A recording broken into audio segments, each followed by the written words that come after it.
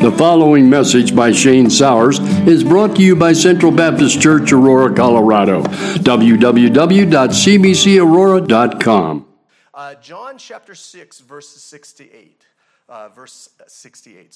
John chapter 6, verse 68. Now, the Bible in America study reports that 62% of the people in the communities surrounding our churches would like to read the Bible more.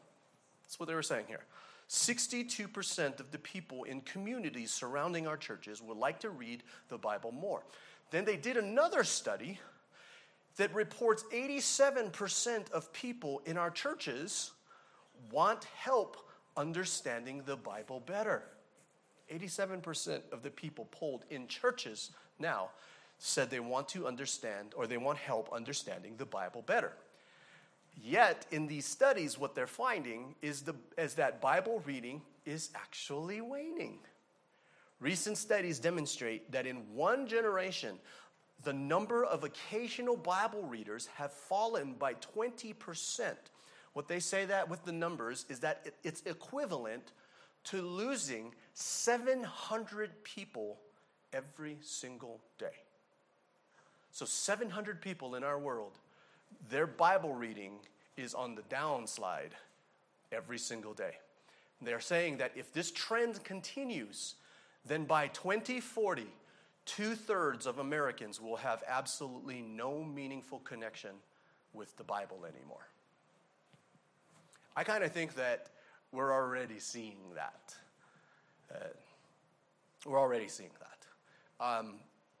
There's a lot of people who claim to be Christians, profess to be Christians today, that really have no meaningful connection with the Bible. I mean, it's funny. It's not funny, but funny how sometimes we can actually ask simple questions. That was one of the things I like to do as a young pastor. I stopped doing that because it got me in trouble a lot. But I would just randomly, if people profess to be Christian, I'd do like trivia, like Bible trivia, and ask them questions, about certain things that happen in the Bible. But what I was finding throughout all of the years is that, knowing who the name of the guy that was that, did a very naughty thing to Abraham's sons or Jacob's sons, and so, can you tell me what his name was that caused the brothers to go to Shechem and kill everybody in there? Those kinds of questions. Yeah, I get that. But when you ask questions like, can you tell me who it was that was in the boat, got thrown in the water, and was swallowed by the big fish? And they say Pinocchio.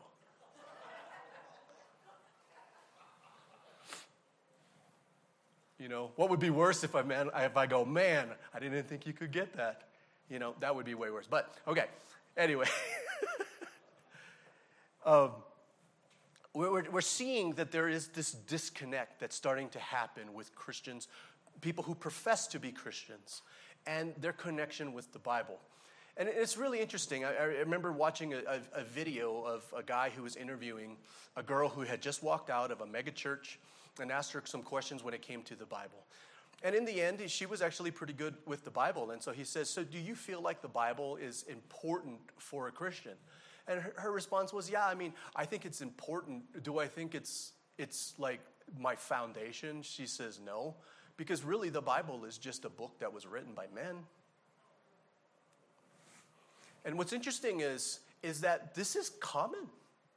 It is absolutely 100% common. There was a church here in Colorado that was actually trying to steal me. But, I was talking to the guy who was doing the hiring for this church, and he says that we really want you to come because we have this one guy that we're looking at that everybody's really serious about bringing into our church. But Shane, he just believes that the Bible is a bunch of legends and myths. And so we're having a hard time wanting to hire him. I'm like, I can see why that would be the case. But I'm just saying, I'm surely there's others. And he says, you would be surprised how many pastors out there actually believe that now. What's happening with that? What's going on with that? Why is this happening? See, because the thing is that when you look at that, you look at the statistics that we're seeing, I sit back and I kind of think, this is actually kind of ridiculous. Why? Because is not the Bible our source? I mean, I get the whole thing like, hey, you know what, Shane, the Bible is telling us, but it's really Christ. I get that. But you would absolutely have no idea what we would have in Christ if it wasn't for the Bible. See, the thing is what we've got to understand, is we are wasting our time trying to convince people in our world that God exists. All right, here we go. Are you ready? This is one of those sermons that gets me in trouble. We're wasting our times trying to convince people that God exists. Do you know why? Because that's not the issue. Philosophers for years have been talking about this. The existence of something is not the issue. That's not the issue at all. I believe unicorns exist. I do. What? Shane, you believe unicorns exist? Yeah, absolutely. Because when I open up children's fairy tale books, I see them. But do you see where I'm getting at? Could you believe in unicorns and it be in your imagination? Absolutely. It could be. So people will grant all the time, hey, Shane, I will absolutely agree with you that God exists. The issue is not understanding that God exists. The issue is, what is God? What is he? That's the real issue. And that's the real problem. That's the thing we need. That's why we have the Scriptures. The Scriptures tells us who he is. The Scriptures tells us what he is. The Scripture tells us the position that he has. The Scriptures tells us that he is, and that he is a rewarder of those who diligently seek him. The Scriptures is our source. And today we're wrestling with this whole ideology of, or this whole idea of this thing that people think is an absolute myth now, this word called truth. I mean, I'm watching, the news the other day, and they're having a debate as to whether or not there is such a thing as truth. I can't believe we're actually down that road. But the issue is because the whole idea of truth has been so convoluted, because what we are trying to do is to find truth apart from the Scriptures. And if we do that, then of course you're never going to find truth. I would agree with you. Truth might not then exist. Whoa, Shane, what do you mean by that? I'm telling you, do you realize that today we are having a problem even coming up with the definition of truth? Sure, you can look in the dictionary and you can Wikipedia, and you can find a definition of truth. But in reality, there is so much debate, there is so much conflict when it comes to even defining what this word truth really is. People will say it's that which corresponds to reality. Some people will say truth is that thing that correlates to reality. We're talking about possible world theories, category theories, Russell's theory of properties, and on and on and on we go, because we just cannot come to a clear definition of truth. So, for those of you that know, my undergrad studies was in philosophy. And so I was already a Christian. And, pretty steeped into my theology and understanding of Scripture and all of this stuff. And so, when people would come, it's my turn, right? People are like, so do you talking to the students, do you take the correlation, or do you take the correspondence theory or possible world theory and all this stuff? And here's Shane's turn, and everyone's like, oh, here we go. There's going to be something about God. And it was even worse for them. Shane, how do you define truth? Do you know what my definition was? Truth is the 66 books of the Bible. Sure enough. There they go. Shane, can you not? It's always the Bible. It's always the Bible. You always got to go to a Bible. Every single time we talk about something, you always got to bust out a Scripture. Can't you give an answer to life's questions without using the Bible? And I said, absolutely not. This isn't actually in my sermon, but I'm going to tell you this story. It's really funny. So we're having an online forum debate, and they picked me to be the guy that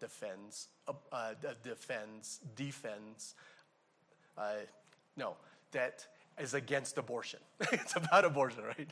I got twisted there for a minute. So it's a debate about abortion. And we're talking about abortion, and I'm taking the side that, is saying that abortion is a sin. Abortion is wrong, obviously, right? So we're going there, and finally, through this debate, the individual said, Shane, you constantly quote Scripture. It's like that's your whole worldview. This is what I want you to do. I want you to tell me that abortion is a sin, and you can't use the Bible. And I said, okay. You know what? Normally, I would be a smart aleck, and I would just say, no, you can't do that. But I said, okay, you know what? I'm going to do this. But I want you to do the same thing for me. Okay, fine. I said, I want you to tell me that abortion is right, and the only thing you can use is the Bible.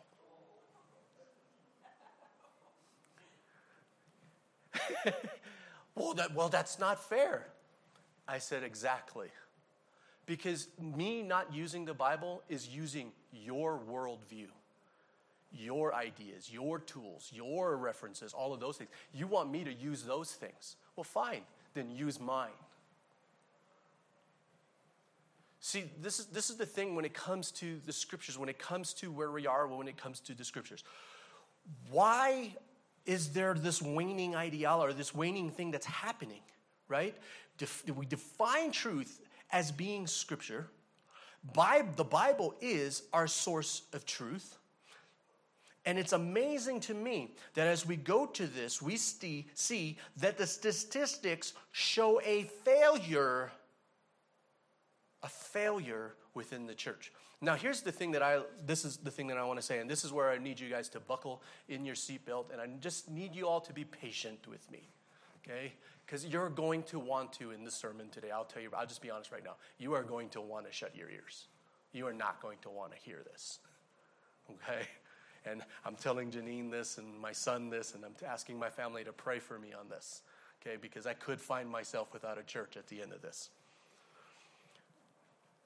But here's the thing, and this is what I mean. I've said from day one, right? I was always going to be honest with you, and I was going to tell the truth. No matter whether I thought you would like it or not, I was going to be honest, and I was going to tell you the truth. Here's the truth. This is what we are struggling with in the church. This is what we're struggling with. We are having a failure to distinguish what I call the believe and want to believe dynamic. What does that mean? It means we say that we believe something, but in reality, we don't actually believe it. We want to believe it. This is very important that we get this, because this is where a lot of the deception lies within us, within our hearts. And I'm not going to lie, I'm in the same boat as everybody else. I'm not standing up here saying that I'm any different. I struggle with this all the time. Understanding the difference between something that you really believe and something that you just want to believe. So much about Christianity will fall into this category. We want to believe stuff because in a lot of ways we know we have to believe it. I gotta believe that. So I want to believe that. But do you really believe it? I don't know. But in reality, we simply don't. We're hoping that we actually believe these things. In reality, we think we believe these things. But in reality, all it is we want to believe it. Therefore, we're trying to convince ourselves that we actually believe it. Sure, we know it, we like it, but do we actually believe it? This family is the contributing factor. This is the factor as to why we're struggling with this. Okay? While we're struggling with this dynamic that we're having, It's a contributing factor to the waning respect and the reading of the scriptures that we have by Christians today. We don't really believe that the Bible is the only source. We believe that the Bible is important, but we don't believe that the Bible is the only source. It's not the only way for us to get truth anymore. One of my friends was this guy was literally transferred in his company. It was so funny. He was literally transferred in his company, all to different companies, all throughout what we would call the Bible Belt. It was the funniest thing. He never got transferred to New York, never went to California. It was always right there in the Bible Belt. It was just constantly boom, boom, boom, transferred. It was just, I'm like, wow, you look at the map, it's just like, dude, it's like you're on this path, starting from Florida, on this path all the way, and you're just cutting right through the Bible Belt. And the thing that's funny, he would constantly tell me that they cannot find a church that preaches the Bible anymore. The Bible Belt family now we're talking about. He says, me and my wife, we have gone to churches. And man, we just cannot find a church that actually preaches the Bible anymore. In modern evangelicalism, spiritual formation now is not shaped by the scriptures. I can prove that to you. Go to a Christian bookstore. Discipleship, it's not shaped by scripture anymore. Theology is not based on scripture anymore. Christian worldview is no longer seen through the lens of scripture anymore. How can this be? I mean, if we really believe that the Bible was the Word of God, we wouldn't do this stuff, right? If you really believe that the Bible was the Word of God, why would you want to hear anything else? If we really believe that the scriptures were the very breath of God, we would not do this. If we really believe that the promises of scriptures was truly yes and amen, would scriptures really be collecting dust on our coffee table? Really? Would it be? Theologians today assert that the Bible is simply a book written by men full of myths and legends. Well, if that's what we believe, I can understand it. But maybe we do believe it. But we like the life coaching and the psychological methodology. Do you know why we like life coaching? You know why we like that psychological methodology that you get from pulpits in America today? I mean, come on, we know this already, guys. Come on, we've heard it. You guys hear it on the radio constantly. You know what I'm talking about here. You know why we like the life coaching and the psychological methodologies and sermons? Do you know why we like them? Because these are principles that we can apply to our lives to help us accomplish our purpose. Do you realize that? We all have a purpose. We are all looking at this purpose. We all want to be guided in this purpose. We need guidance in this purpose, and we love promises that God will help us accomplish our purposes. Do you know why we don't like Scripture? Because Scripture doesn't help us accomplish our purposes. Scripture accomplishes His purposes. I don't want to hear about that. I want to hear about me. I want to hear about how I can be successful. I want to hear about how I can get the things that I need. No, the Bible tells us about how Christ is successful and how God will accomplish His glorious will. That's why. Scriptures accomplish His purposes. And we don't like that because Christianity works today because it has principles used to show that God will help me accomplish all that I desire in life. But the Bible teaches us that as Christians, we no longer live for our purpose. We live for God's glory and God's purpose always. Did you forget, Christian, that we died to ourselves? It's no longer I, but Christ living within me. Did we forget, Christians, that the first thing we needed to do to become Christ's disciples was to deny ourselves? Did we forget, Christian, today that we're supposed to take up our cross and follow Christ every single day? Did we forget that? If it's not unbelief, then it's sin. It's not that we don't believe it. We just don't want to follow it. Yet the Bible continues to be the source. Yet the Bible continues to be our light. The Bible continues to speak. Yet the Bible continues to accomplish His will. Yet the Bible continues to increase our faith. That is why the great Charles Spurgeon said this: a Bible that's falling apart usually belongs to someone who isn't.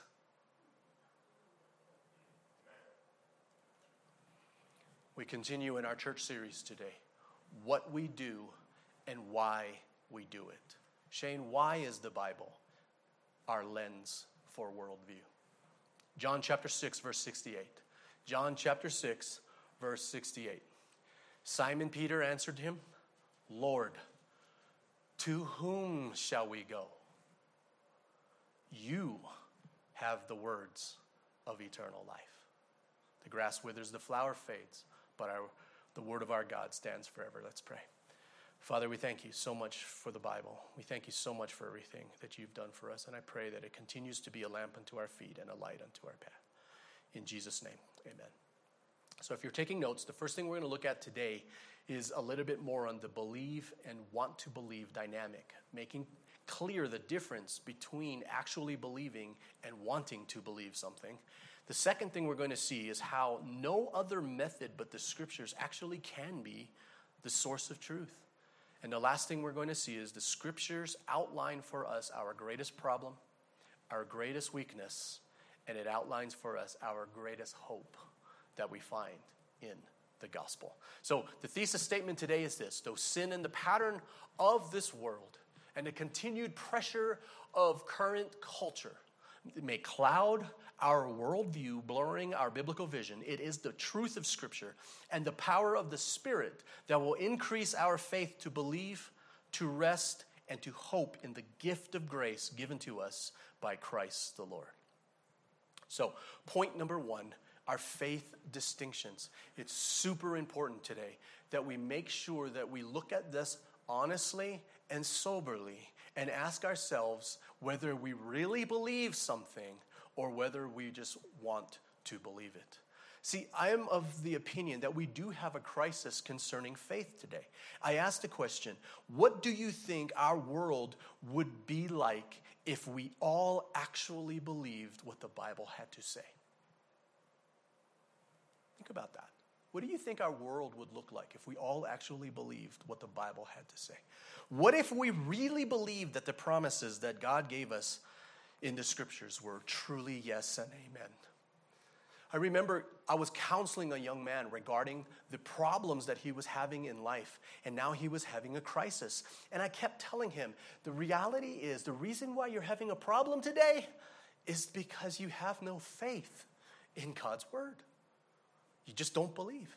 And he kept telling me with the tone of offense that he absolutely believed.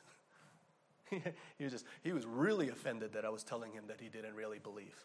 And really offended. He's telling, no, I absolutely believe. You see what I'm saying? It's like in our culture today, it's like if I accuse you of not believing, you get mad at me. You all get mad. You all get frustrated. If I say, hey, I just think that you're just really have no faith in this area. No, Shane. I absolutely believe. Do you? You know, you ever have somebody say that to you? They cock their head and they go, do you? Do you really have faith?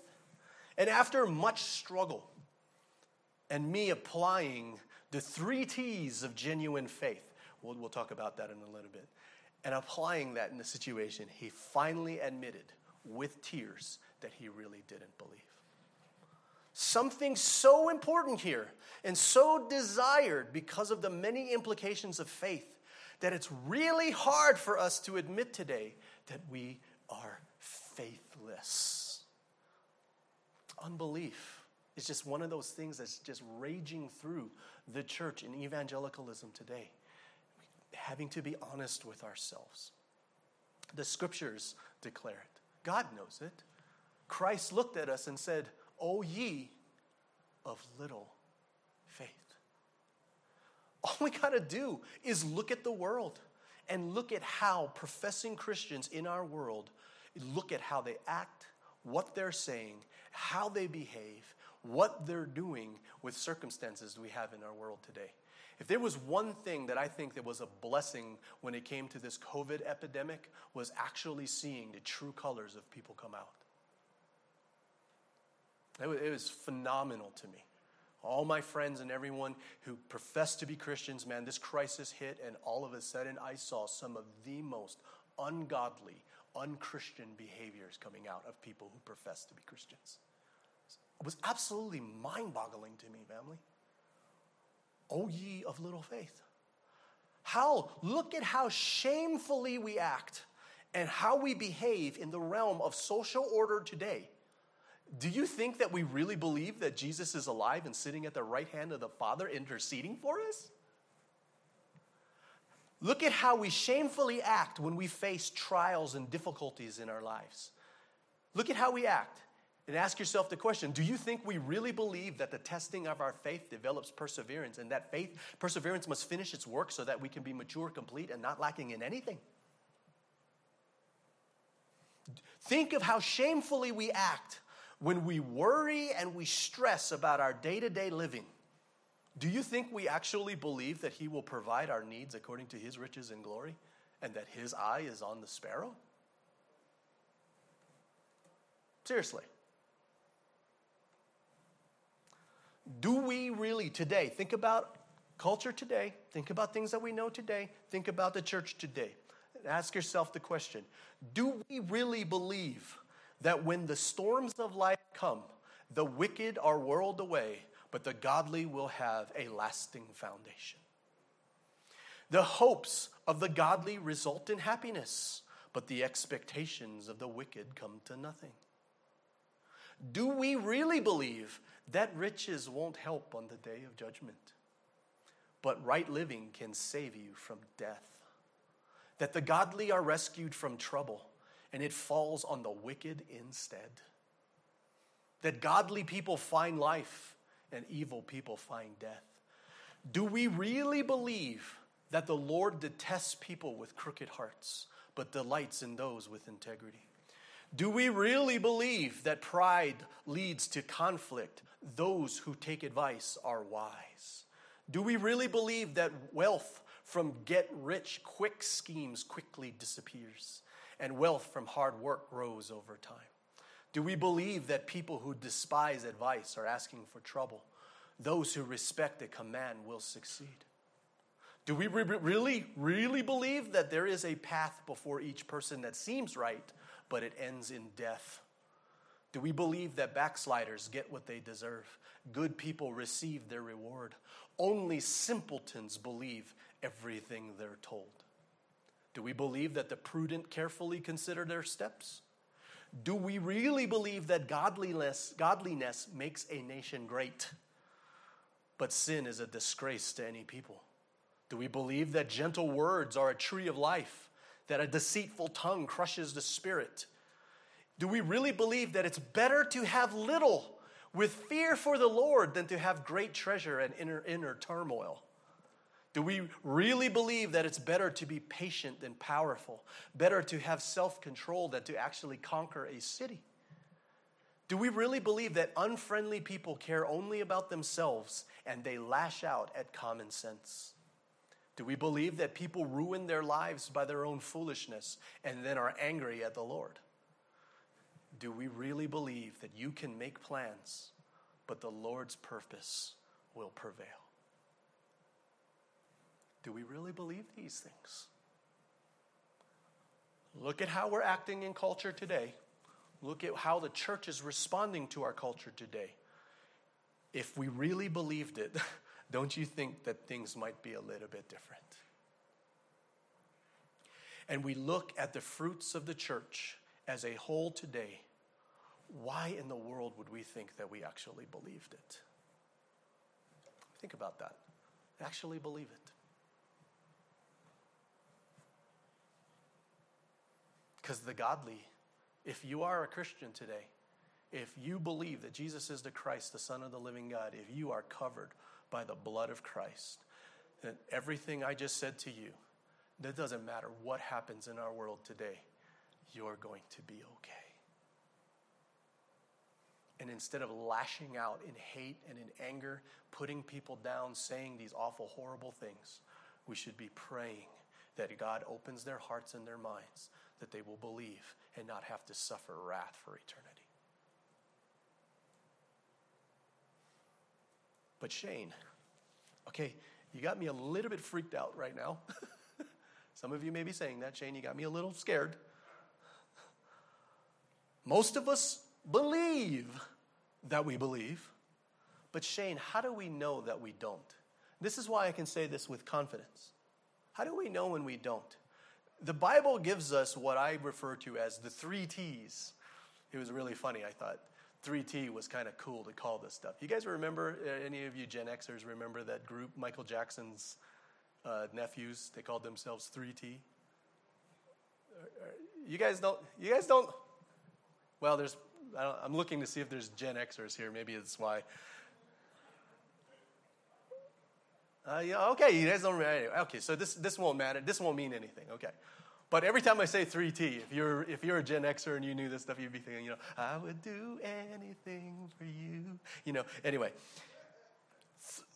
3 T's. These are the 3 tests. If you're wondering and you're saying, hey, Shane, you know what? I'm not sure. How do I know? 3 tests you can do, really simple. Number 1, do you see the fruit of the Spirit in your life? Love, joy, peace, patience, kindness, goodness, gentleness, faithfulness, self-control. Do you see that in your life? If you don't see that in your life, then you should be concerned.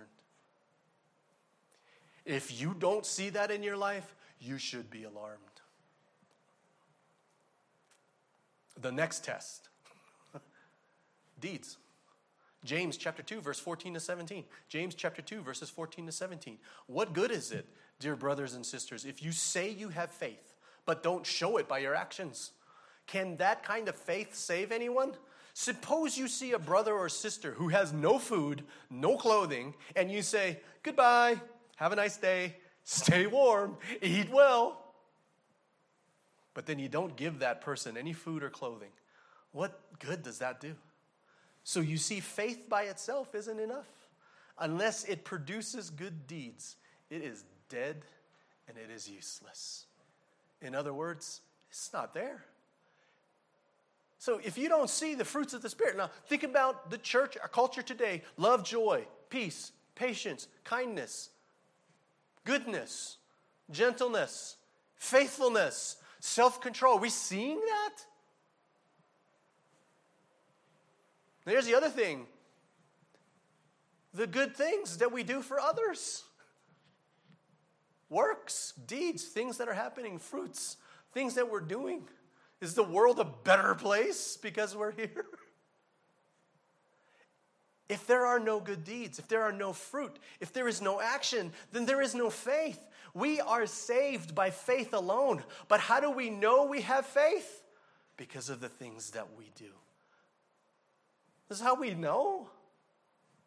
So if you don't see the fruits of the Spirit working in your life or deeds in accordance to the commands of Christ, if Christ is telling you to do something and you're like, nah,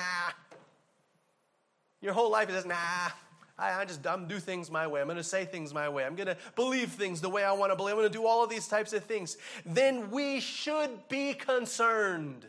Today you should be alarmed. Maybe it's because we want to believe, but we don't really believe. And here is, before we get there, if we're not loving our neighbor, if we're not loving our enemy, if we are not doing good for others as we want done for us, if we're not walking in step with the truth of the gospel, if we're not living our lives worthy of the calling, if we are not denying ourselves and taking up our crosses, if we are fostering friendship with the world, if we are loving our lives even unto death, we should be concerned. You should be alarmed. Again, either we don't believe or we won't believe. And here it is, something else to signal unbelief and rebellion. This is the big one. This is where you find out what you really believe. It's called trials and tribulations. This is how you know. This is the big one. Count James chapter 1, verse 2, verse 3. James chapter 1, verses 2 to 3. Count it all joy, my brothers, when you meet trials of various kinds. For you know that the testing of your faith develops perseverance, steadfastness, patience. It's like the saying goes, it's super easy to be an angel as long as nobody ruffles your feathers. Seriously, it is super easy to be a Christian. Walk in, dressed all nice, smile on your face. Bible that Norberto made for me. Got your Monster drink, your Starbucks. Bless you, brother. Sister, you doing okay today? Bless you. Sit down. Isn't this a lovely day? I hope they sing good worship songs today. But you know what? Even if they don't, blessed be the name of the Lord. You know, sit there listening to the sermon, smiling the whole time. Pastor Shane is preaching. Not just smiling, you know, you're nodding. You know, you're letting me know that you're with me. Yeah, yep, brother. Pastor, right here. Occasional, amen, yeah. Super easy to do that, knowing that when you walk out of the church, pull out your keys to your brand new car, blip, blip. Actually, it doesn't do that anymore. Door is unlocked, or whatever it is they do now. Walk into your brand new car, driving to your brand new house, walking in to, you know, the brand new furniture with the brand new dog coming up to greet you. You know, just getting on the phone really quick, checking your stocks. Wow, I think we can retire early today. You know, got a text message, your in-laws died in a plane crash. Oh, life is good. I mean, you know, just kidding. Come on. It's so easy for us to walk through life not being faced by nothing as long as everything is going great for you. Right? And then one day, it all comes crashing down.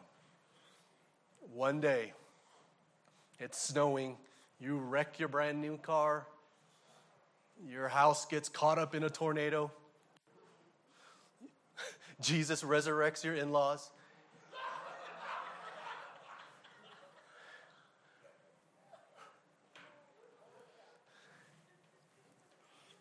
And then you come to church. If you come to church. That's a different story now, isn't it? I know it was getting a little heavy. I thought I'd lighten it up a little. It is super easy to be an angel as long as nothing ruffles your feathers. It's easy to say we believe. It's easy to believe that we believe when we don't believe when life is going great. It's super hard to pretend when life turns upside down, isn't it? It's super hard to fake it, to make it when there is so much pain in your life. This is where you get the, you know what, Shane? Man, forget it. I give up. I thought becoming a Christian was going to make my life better. It's made it worse. I'm done. This is where we get it. This is where we get it. And anymore these days, I remember having a conversation with a woman who has professed to be a Christian for years, was doing really well in her career, absolutely had something fall apart, and she just had the most difficult time trying to find another job. And I'm just saying, you know what? These are trials. These things are testing what it is that you actually believe. You know, this is what's going to happen. If you continue to go down this road of doubting God's word, you are going to end up giving up and walking away from God. And you know what she told me? You know what, Shane, it's too late. I've already done that. We're talking about a career here. Not a career that's over, a career that might just be on hold. And that was enough to show what? That she doesn't believe. And she would so easily, because of that, walk away from God? Come on. And the whole time for the last 10 years, you're talking about how God is my source. God is my treasure. Singing, Jesus, you are more precious than silver. You're more precious than gold. You are more beautiful than diamonds. But if you don't give me another job, then forget it. Come on. This is where it happens. The trials and tribulation, the suffering comes, hits you. Woo! Life turns upside down. And it's, I can't take it anymore. This is too much. I can't do this. You don't understand. It hurts too much. You don't understand. God gave up on me. You don't understand. God lied to me. God left me. If we really believed that Jesus was the Christ, the Son of the living God, we really believed that we actually denied ourselves, taking up our cross and following after him. If we really believe that we are dead but living for Christ, if we really believe that, our response would be repenting of our unbelief and feeling sorrow for our rebellion and asking the Lord to increase our faith instead of walking away from him. If we walk away from Christ when there are circumstances, when there's tribulation, when there's sufferings, it's not because we don't believe that Jesus was our Lord. We believe that Jesus was our sugar daddy who is not giving sugar anymore. It's funny. When it comes to Christianity, it's like we treat our Lord as if, number one, if he's some kind of vending machine. You know, you put in the right coins, putting a straight dollar bill, and that's all good. He'll give you what you want. Or we treat God like our employer, right? As long as I'm doing a good job, he's going to give me a paycheck. I've been doing a good job, he's not giving me a paycheck. He's not a very good employer. And then we get disappointed and we walk away. What do we really believe? Because if we really believe that Jesus was the Christ, the Son of the living God, if we believe that he was the Alpha and the Omega, the things that we're singing, praises to him every single day, you are more worthy. We will cast our crowns at your feet. We're going to do all this stuff because you are better than life. You are more important. Was that song I was listening to the other day? You are more important than oxygen. It was kind of it had a catchy tune to it. Or I love you more, I need you more than oxygen, or something like that. We sing these things. But then a situation happens in our life that we don't like, that we think is unfair. And instead of bowing down to the Lord, saying, blessed be the name of the Lord, we walk away. Walk away. Do we really believe today? Or do we just want to believe because we know we need to believe to get what we want to believe? Or do we really believe it's true? Maybe we do believe it's true, but in sin we don't like that it's true. So we don't do it and we walk away from it anyway. Do we not believe that he is who he says he is? Point number 2, real quick. The Bible is our very definition of truth. The Bible is. So the thing is like we have all the promises. It's all there. This is amazing. When you read the Bible and you actually believe these things are true, it's pretty amazing. It's absolutely amazing. Like I said, the Bible is the definition of our truth. There is nothing else. There is nothing, I'm telling you right now, family, there is nothing else in this world that we can stand on. Many people have tried. We tried rationalism. That failed. We even tried irrationalism. We see that really failed. We tried evidentialism, and that failed. And today, we're supposed to trust science? Come on. Even in the church today, we trust science over Scripture. And I'm not talking about just COVID stuff. I'm not talking about just the COVID. Oh, trust the science. No, I'm talking about the COVID stuff. This has been going on for a while. And in the end, we believe that the Bible is true. because we believe that it does not oppose our scientific discoveries. And people will say, we can prove all these things to be true through the scientific method. But family, science fails. And if science fails, if we put our Bible and rest it upon science, the Bible is going to fail. Science fails all the time. Come on. We trust it. We stake our lives on it. We believe it. This is the way we go. This is the direction we go. We want to just stand on science. Now, I'm not saying that science is bad. I'm not saying that science is bad. But can somebody figure out? I mean, seriously, is eggs good for us or not?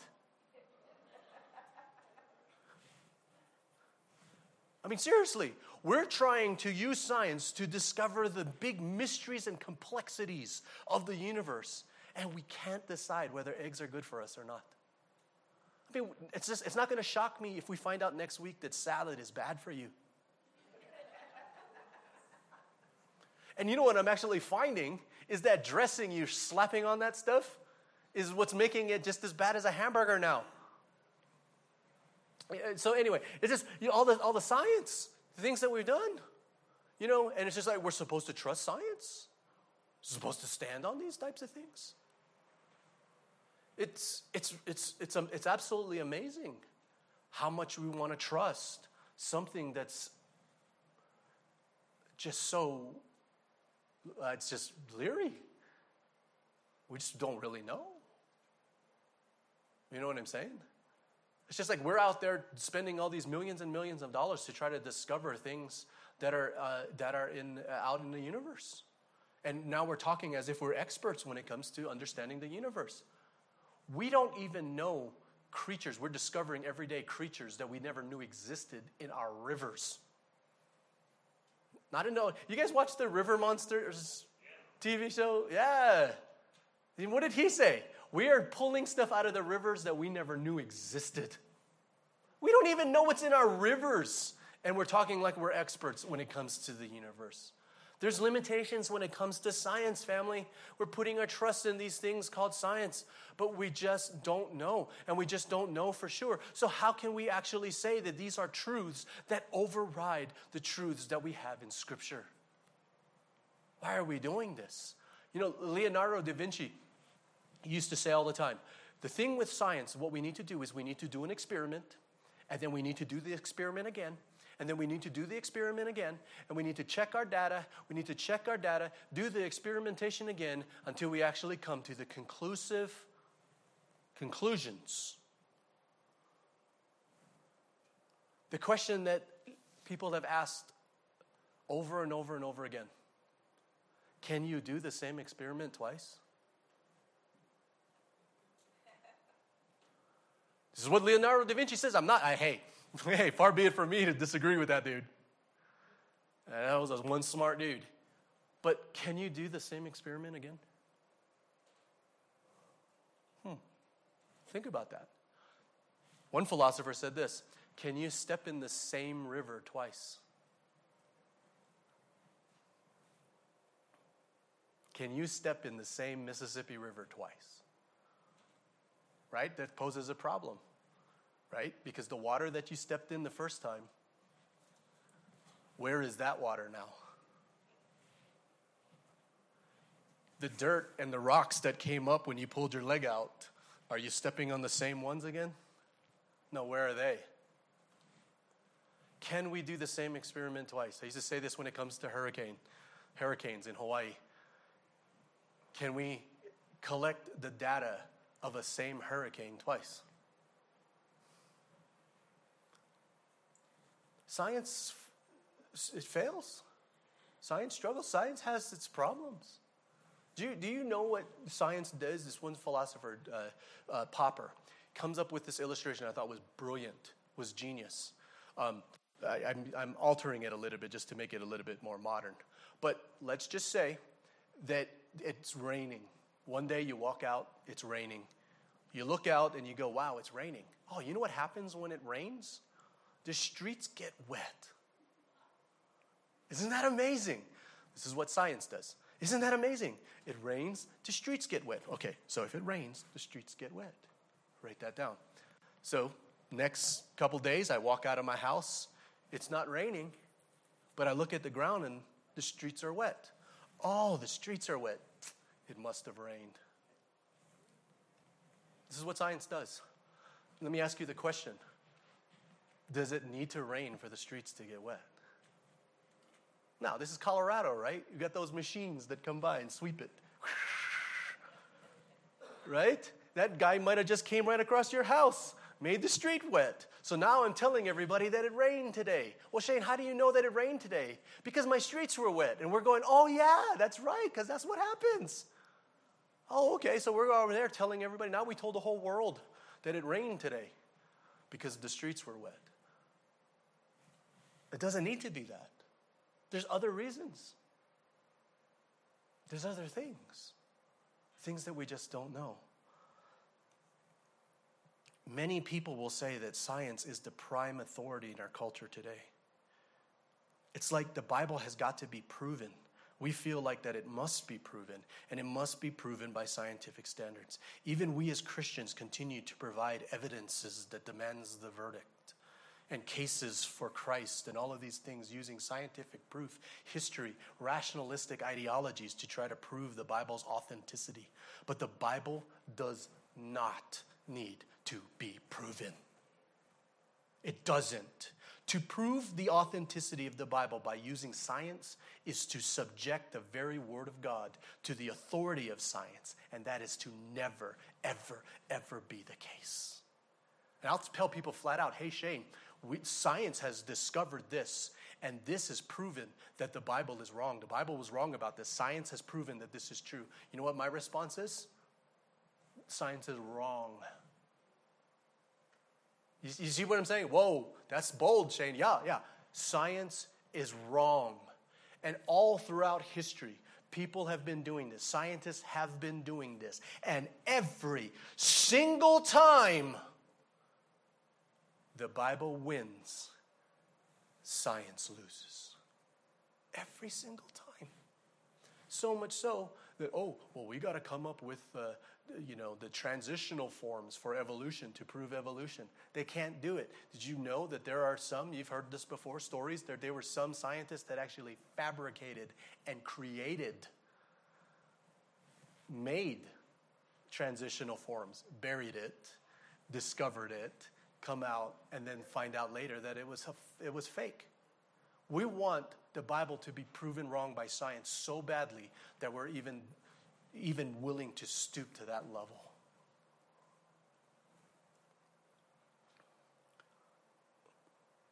Why do we do that? To prove that the Bible is the Word of God is like trying to prove that you had a dream. You ever said this? Like Frank comes up to me one day and says, hey, Pastor Shane, man, I had a dream last night that I was sitting in the sands of Malibu eating a Subway sandwich with extra jalapenos.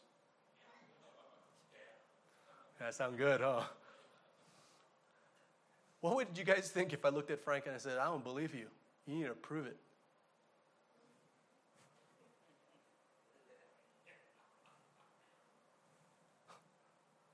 How are you supposed to do that? How in the world are we going to do that? If the Bible is our source and the Bible is our foundation, then it has to be our foundation.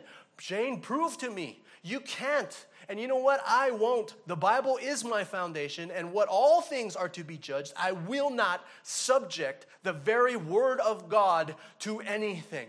Nothing by the will or effort of man can ever be put in the place of the very Word of God. The Scriptures has been and always will be the truth. Romans chapter 3, verse 4. Romans 3:4. By no means let God be true, though everyone were a liar. So let me ask you a question. Man, Shane, everything that you said, that's pretty bold, man. You're going against the whole scientific discovery, all this kind of stuff, man. You're going against everything I said about watching in the Discovery Channel, the History Channel, all that stuff. You're trying to tell me that the Bible is over all of that stuff. That's bold. Well, let me ask you a question. Do you really think that the Bible is the Word of God? Then if you do, then that's not even a question. Of course, then, it's above the Discovery Channel. Of course, then it's above every PhD, every scholar, every brilliant mind that has ever lived. Of course, if it's the Word of God, it is above all of that stuff. Will always be above that, and I will never, ever subject it to anything like that. The Bible is our source of truth, and it is enough. It is all we need. 2 Timothy chapter 3, verse 16 to 17. 2 Timothy 3, 16 to 17. All Scripture is God-breathed and useful for teaching, correcting, rebuking, and training in righteousness, so that the man of God will be thoroughly equipped for every good work. Not halfway complete, not almost complete, thoroughly equipped for every good work. If you ever sat down to do a truth study, you would see that all methods to bring us to the point of possibility and to probability is all that we can do. But it's not truth. Can we ever say with certainty that all swans were white? That's a challenge that was given. Hey, let me ask you a question. Is all swans white? Well, in order to figure that out, we would have to see and check every single swan around the world. I couldn't do that. No. You don't have to check all the swans. It's not just checking every swan that lives around the world. You would have to have seen all the swans that have ever lived. And you would need to see all the swans that will ever live. Well, if that's the case, Shane, then nobody is ever going to know truth. Yes, this is why methods and intellect of man cannot be a truth standard at all. If it were left just to us, we could never know what is true, because in order for us to know what is true, we would have to know everything. But did you know that there is another way we could know truth? We would have to know everything. Oh, Shane, well then we can't ever know truth. But did you know there's another way? It's a secret. It's a secret. I'm going to whisper it. What if somebody who knows everything tells us?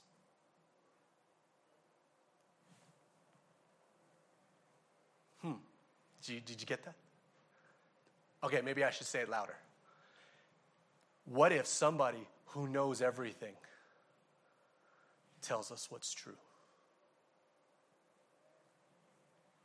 Wow. Do you know that I know of a book that's full of that? Just in case, I'm going to share it with you. It's called the Bible.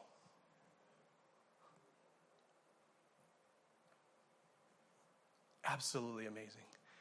This is why we want our worldview to be seen through the lens and understanding of what is revealed to us in the Scriptures. Because I'm going to tell you right now, yes, there are things that are difficult about being a Christian. There are things that's difficult in the Scriptures, things that are hard. But family.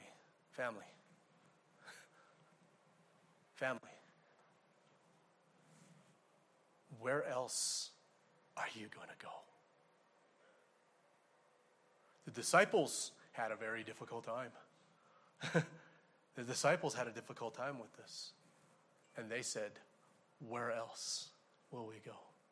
So today you might say, hey, Shane, you know what? That's me, man. I'm weak in faith today. You busted me, man. I really don't believe a lot of stuff that I say I believe. What can I do? When we are weak in faith, what can we do? You know what's really interesting about that? The Bible tells us what we can do when we're weak in faith. You know what the Bible tells us to do? The Bible tells us to go to the Word. Romans chapter 7, or 10, verse 17. Romans chapter 10, verse 17. So faith comes by hearing. Hearing.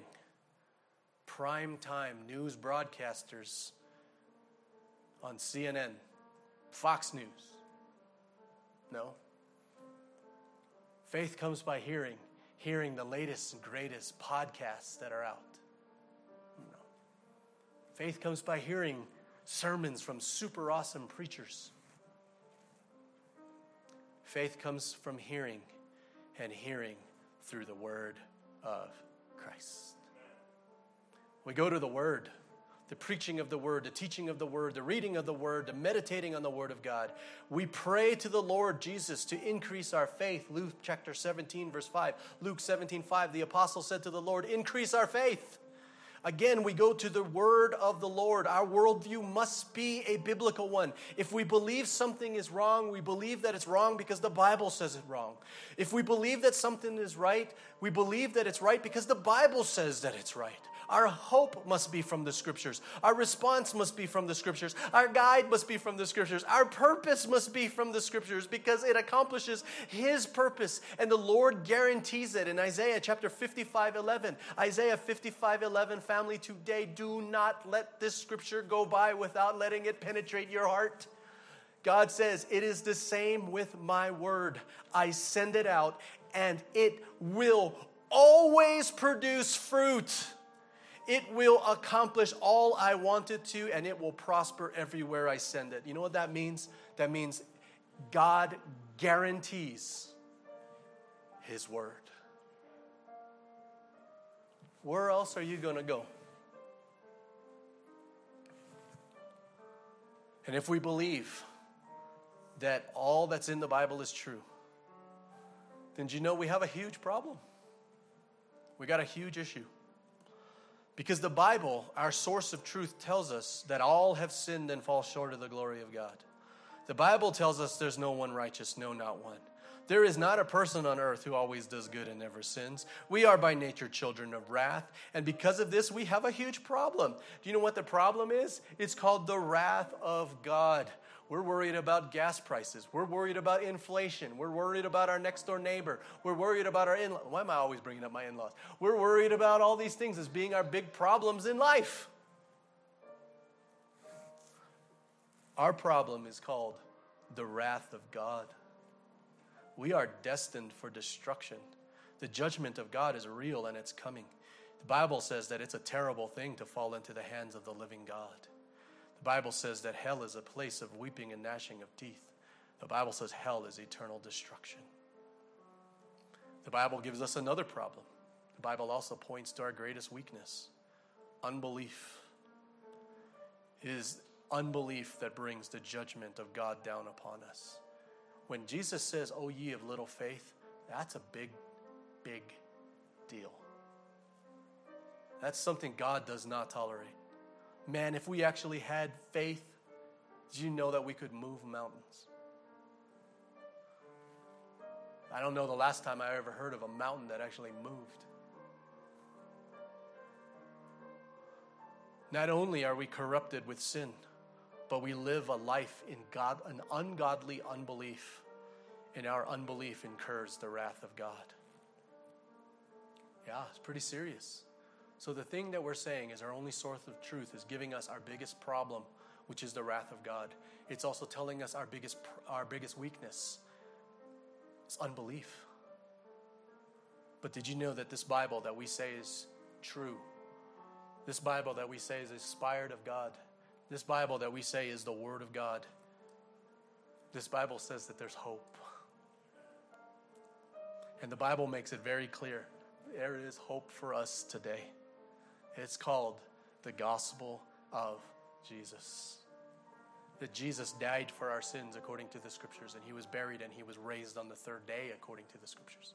That the saying is trustworthy and deserving of full acceptance that Christ Jesus came into this world to save sinners.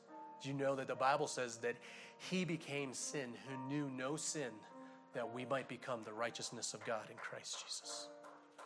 That if today you confess your sins, He is faithful and just to forgive us our sins and to cleanse us from all unrighteousness.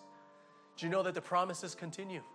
The Bible also says, all who call upon the name of the Lord shall be saved. That if we confess with our mouth that Jesus is Lord and believe in our heart that God raised Him from the dead, you will be saved. Salvation is here, and we get this message from the source of all truth. Family, there's no other way.